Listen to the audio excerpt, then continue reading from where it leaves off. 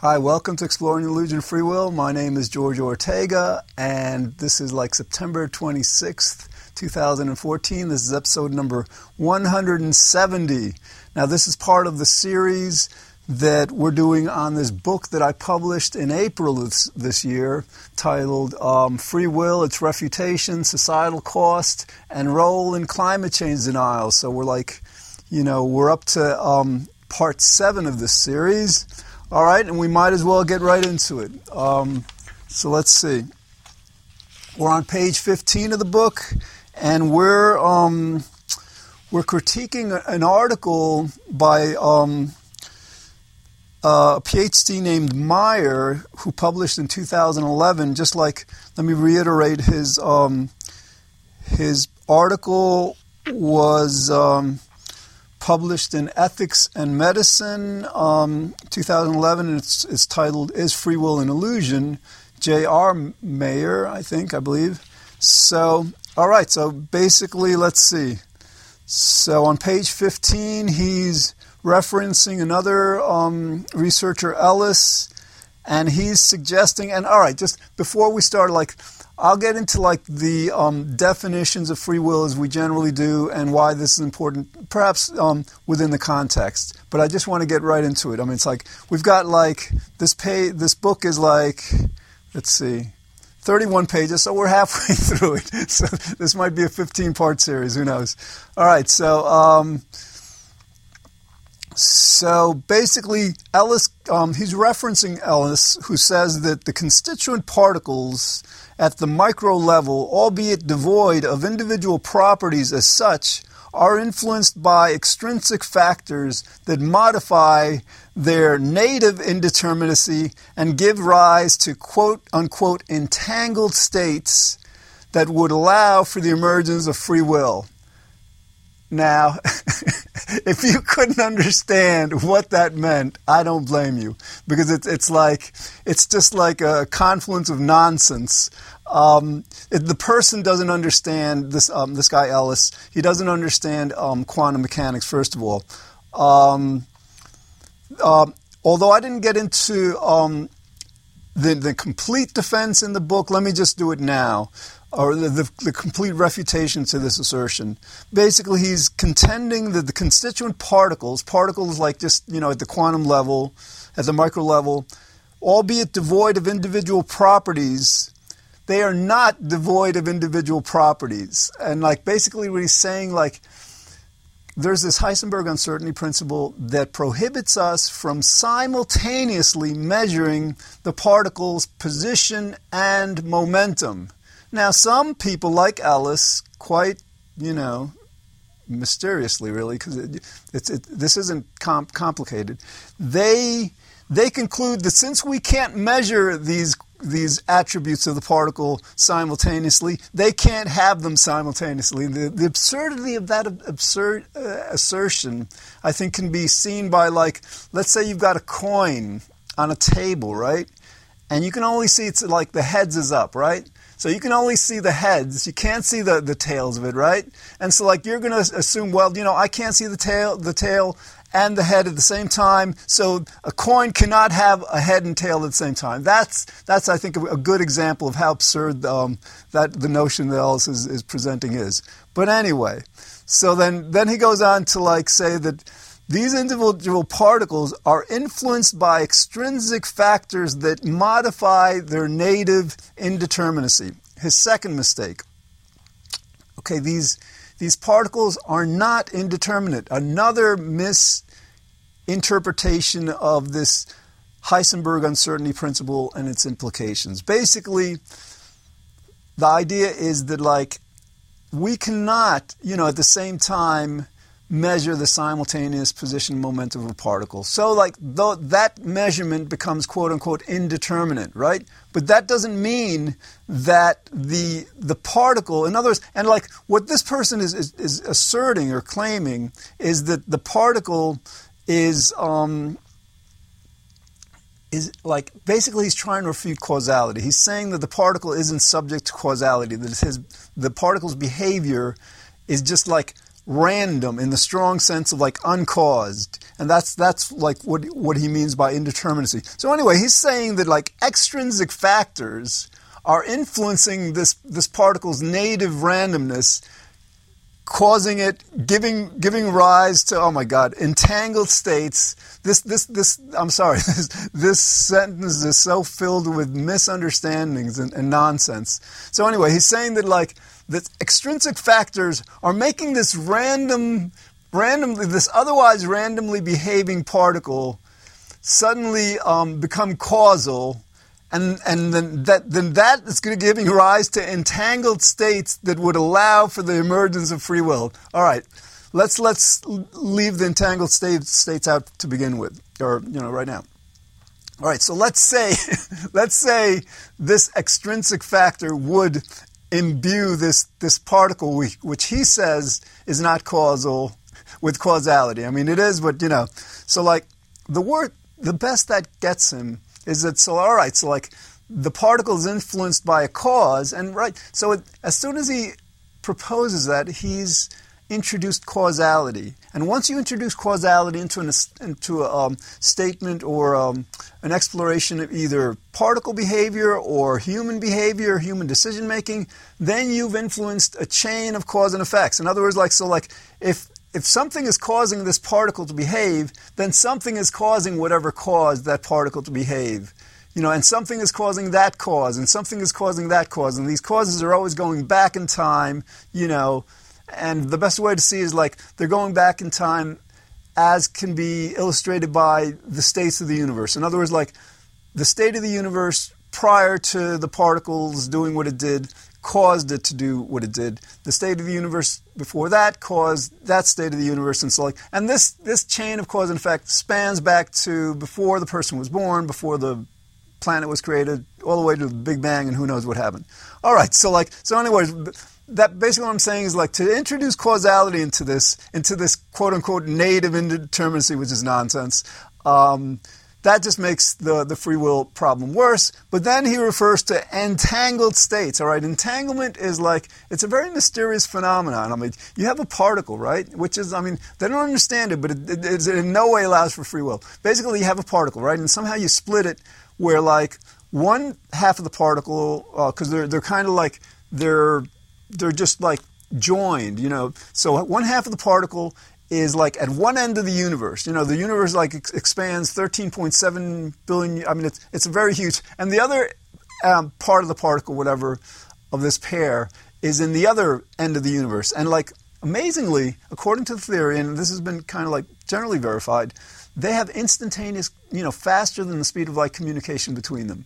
All right, so now that's what entanglement means. That's what quantum entanglement means. There's nothing within that phenomenon that gives any leeway for free will. So what? They're communicating, faster than the speed of light. That, incidentally, is allowed by relativity, because relatively, I can't talk about it because, like, I've been working too hard. I haven't been sleeping enough. Anyway, relativity prohibits a particle from accelerating from below the speed of light to faster than the speed of light. It doesn't, because some people, mistakenly conclude that nothing can go beyond the speed of light. But relativity doesn't prohibit that.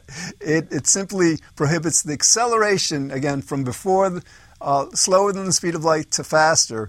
But, these entangled particles could theoretically, quite in keeping with physical law, be communicating instantaneously at a speed maybe much faster than the speed of light. Who knows? But anyway, there's nothing in that would allow for free will. And this might take 20 episodes at the rate we're going. All right, here we go. So, but basically, like, all right, in the book I say basically, like, that doesn't, these extrinsic factors that he was claiming, or giving, they have causes, all right? So that would refute the free will. I explained that before. Okay, so now he goes to, he's challenging Daniel Wegner's 2002 book called, it's a, classic book, The Illusion of Conscious Will, where he demonstrates how we don't have a conscious will, and in order to have a free will, you would have to have a conscious will. So anyway, basically, Daniel Wegner, great scientist, he passed away, unfortunately, a couple of years ago or so.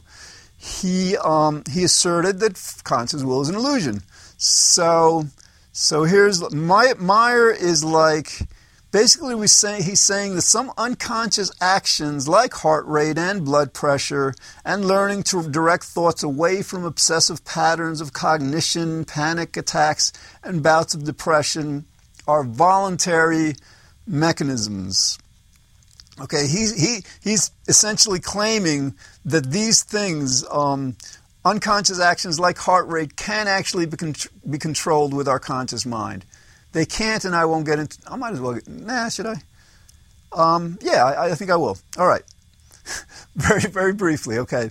The reason these heart rate, blood pressure, learning to direct thoughts from obsessive thought patterns, whatever we do consciously, the reason it's not decided at the conscious level is as follows.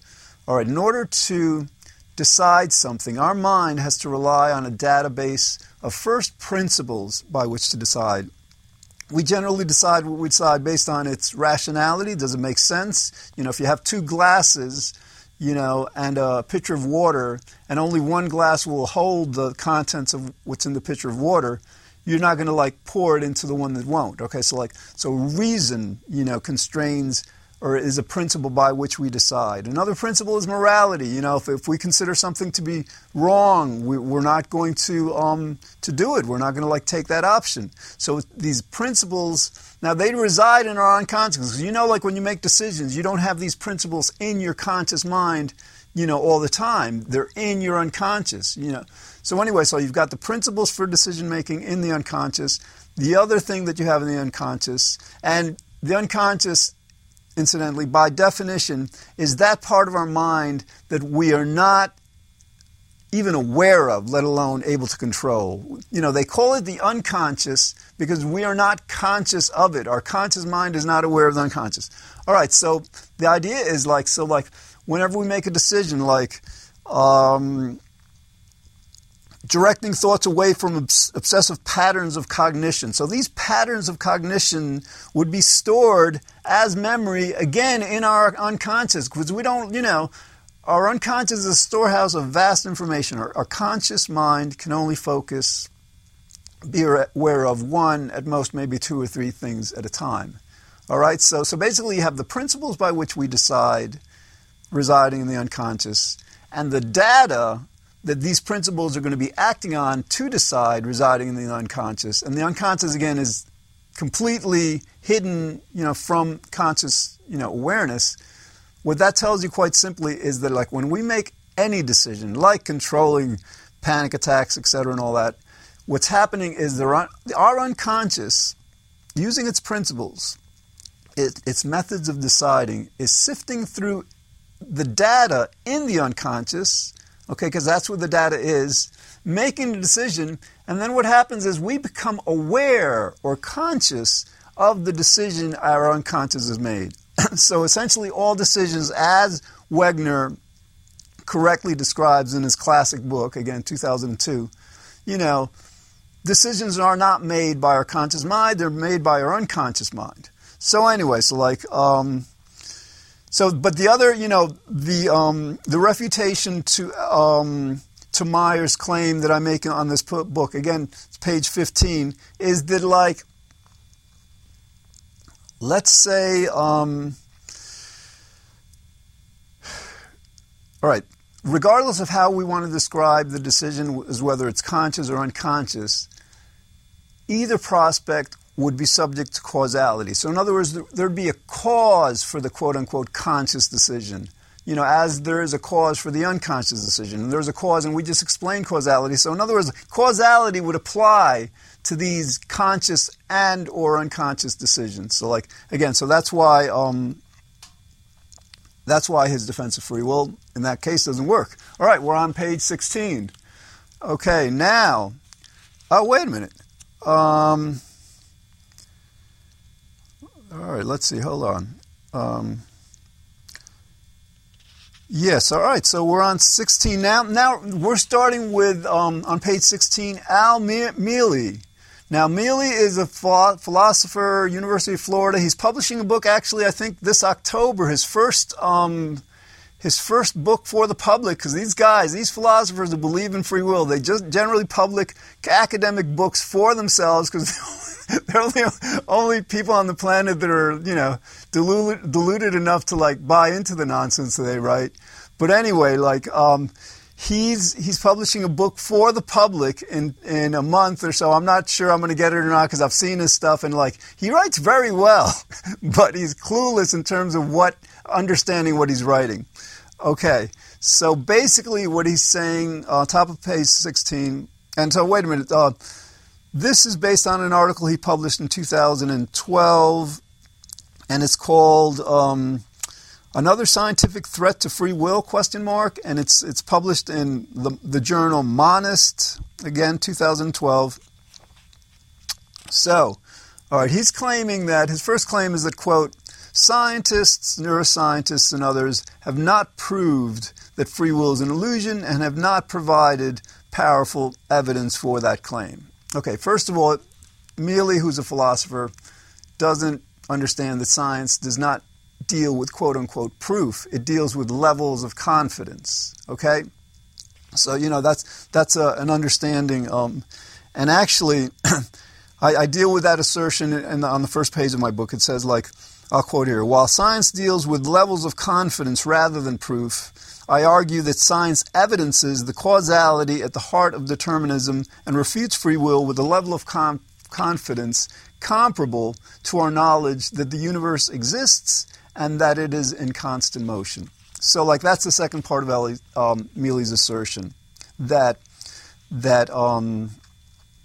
science has not provided powerful evidence, disproving free will. My answer is science has not only science has provided something more powerful than evidence to refute free will, because as I explained earlier in the book, and you'd either have to get the book or go to the previous episodes where I explain this, science, logic, reason refutes free will at a level of science and logic and reason that's more fundamental than empiricism, than empirical evidence. And what I'm referring to is a priori knowledge. In other words, the proof is for example, a priori is self-evident. You can't refute it. You couldn't begin to question it. In other words, you can't question that existence exists. Okay, reality, the universe, it exists. No one could ever successfully say no, it doesn't exist. And I don't care if you think it's a dream or whatever. Existence exists. Okay. The second a priori, irrefutable fact of reality is that it is in motion. If it wasn't in motion, you wouldn't be, nothing would happen. Nothing would have ever happened. There would have been no planets, no suns, nothing, everything would be frozen if there was a motion. So you've got two fundamental a priori facts of the universe. It exists and it's in motion. Okay, now what is motion?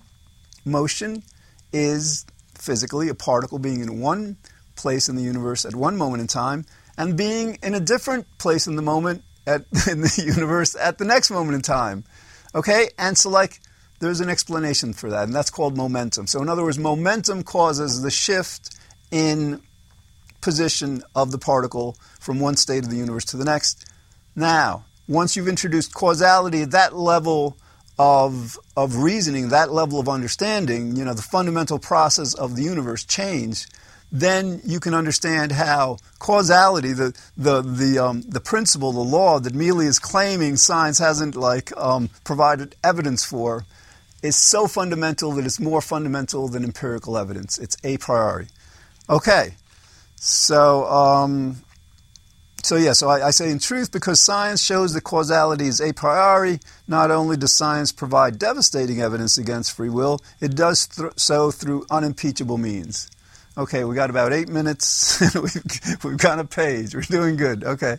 All right, so then he's asking, which conception of free will empirical evidence refutes? Well, again, the empirical evidence refutes it also, because, there's never been an empirical finding that shows something is uncaused. Everything that we observe in nature is caused, and that's what refutes free will. Some people say, well, radioactive decay, we've never seen the cause of when it decays, why it decays at a certain rate, whatever, the half-life and all that. Well, the thing is if you'd be claiming that radioactive decay or any other kind of scientific process doesn't have a cause, basically you're asserting that based on your ignorance. It's kind of as if let's say you open the door and there's somebody there you've never seen, right? And you don't know how that person got there. So you're gonna claim that the person didn't walk or drive there because you didn't see the person walk or drive there. So the person just got there for no cause. All right, reality doesn't work that way. Reason doesn't work that way. All right, so basically, all right, so now the idea is it doesn't. So he's basically in this. He's saying which conception of free will does empirical evidence would refute. Okay. Some conceptions of free will say that, well, I have free will if I make a decision, because it's my decision and I'm making it. All right.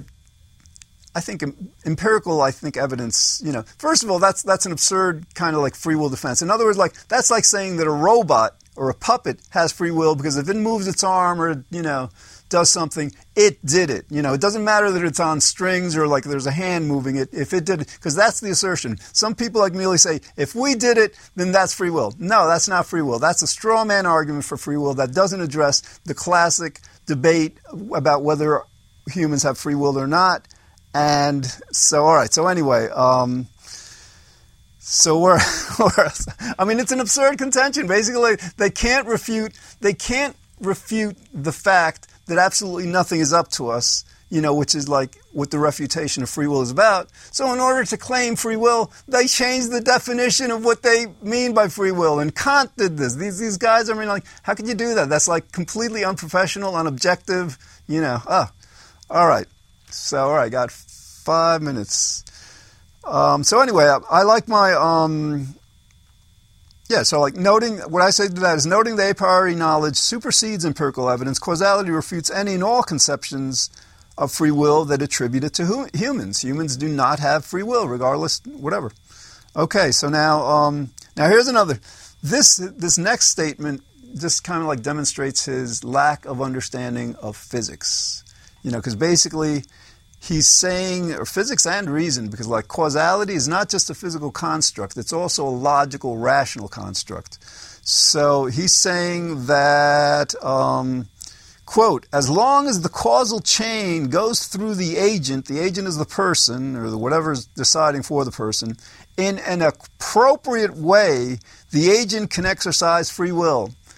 What Mealy doesn't understand, there is no quote-unquote appropriate way for the causal chain to go through an agent. In other words, he's claiming, let's say you have 100 dominoes, and he's saying that if there's an appropriate way for the 99th domino to tumble the 100th without it having been influenced by the tumbling of the 98 antecedent dominoes. Okay, no, causality. I like my answer to this, and actually I use this. I didn't realize I use this example in the book.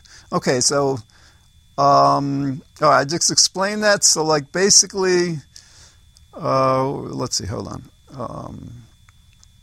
All right, so an agent can neither circumvent nor assume authorship of an action compelled upon it by antecedent causes. All right, so there is no appropriate way to interfere with a causal chain. A causal chain is an agent makes a decision. There's a cause for that decision. There's a cause for that cause. You can't slide things into that. That's not the way reality works. That's not the way science works. That's not the way physics works.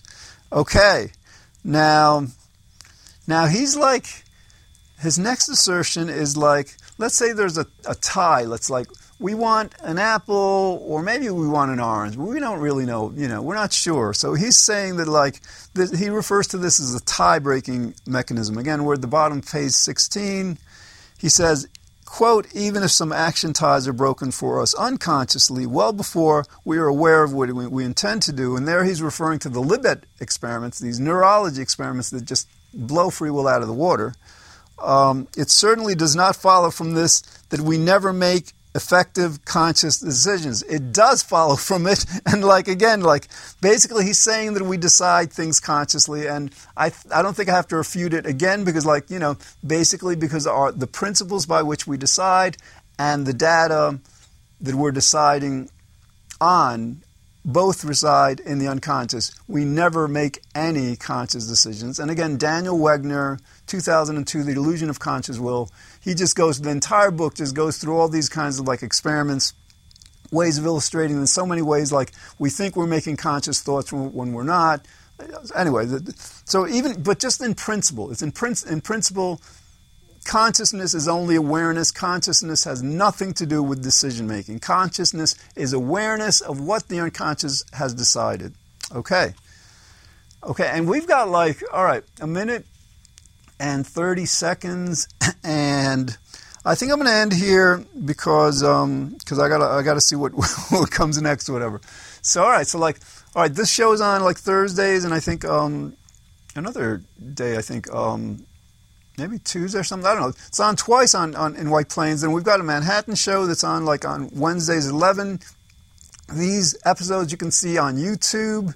They're all on YouTube. They're on the Internet Archive. If you've got iTunes, I convert them to MP3. They're up there. We've got the meetup in Manhattan. Okay, there's Exploring the Illusion of Free Will. We meet at the Sony Plaza between Madison and 5th, between 55th and 56th Streets. That's the first Saturday of each month at 2 o'clock. And then we have another event in Manhattan, The Implications of No Free Will. That's an event that takes place, I don't know, if you go to meetup.com, New York City, Exploring the Illusion of Free Will. It's a great meetup. That meetup is what started this popular interest in free will in the media. I mean, between 2010, when I started that meetup, and 2012, there were about 36 articles in major publications, Time Magazine, New York Times, Scientific American, et cetera, often for the first time ever refuting free will. That's all we have time for. I'll see you again next time on Exploring the Illusion of Free Will. Thanks.